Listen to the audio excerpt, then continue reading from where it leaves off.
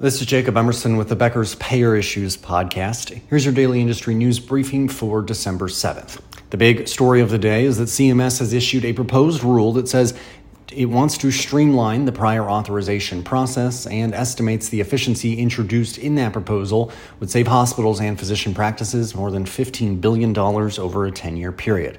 The proposed requirements would generally apply to Medicare Advantage, state Medicaid and CHIP agencies, Medicaid managed care plans, CHIP managed care entities, and qualified health plan insurers on ACA exchanges.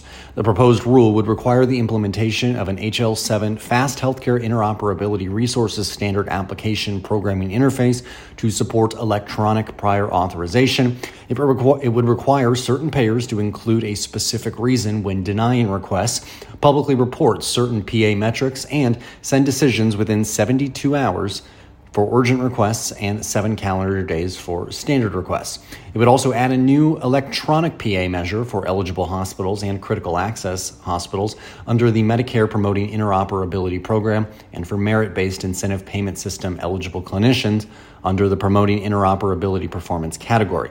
CMS said the proposed rule would also improve access to health data. Those policies include expanding the current patient access API to include information about PA decisions, allowing providers to access their patients' data by requiring payers to build and maintain a provider access FHIR API, and requiring payers to exchange patient data using a payer-to-payer FHIR API when a patient moves between payers or has concurrent payers.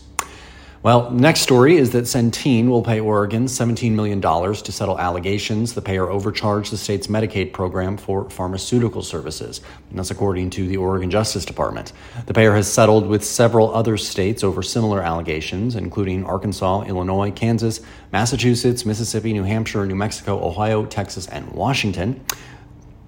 According to Kaiser Health News, Centene has paid settlements to other states not disclosed. In 2021, Centene created a $1.25 billion reserve to pay for these settlements. And finally, Independence Blue Cross has promoted Shushma Akinuru to Senior Vice President of Business Technology Services and Courtney Cruz to Senior Vice President of Government Markets. Ms. Akinuru has served as Vice President of Business Applications since joining the company in 2020, and Ms. Cruz joined Independence in 2013 and was most recently Vice President of Medicare Sales and Marketing. If you'd like the latest payer and healthcare industry news delivered to your inbox every afternoon, subscribe to the Becker's Payer Issues e-newsletter on our website at beckerspayer.com.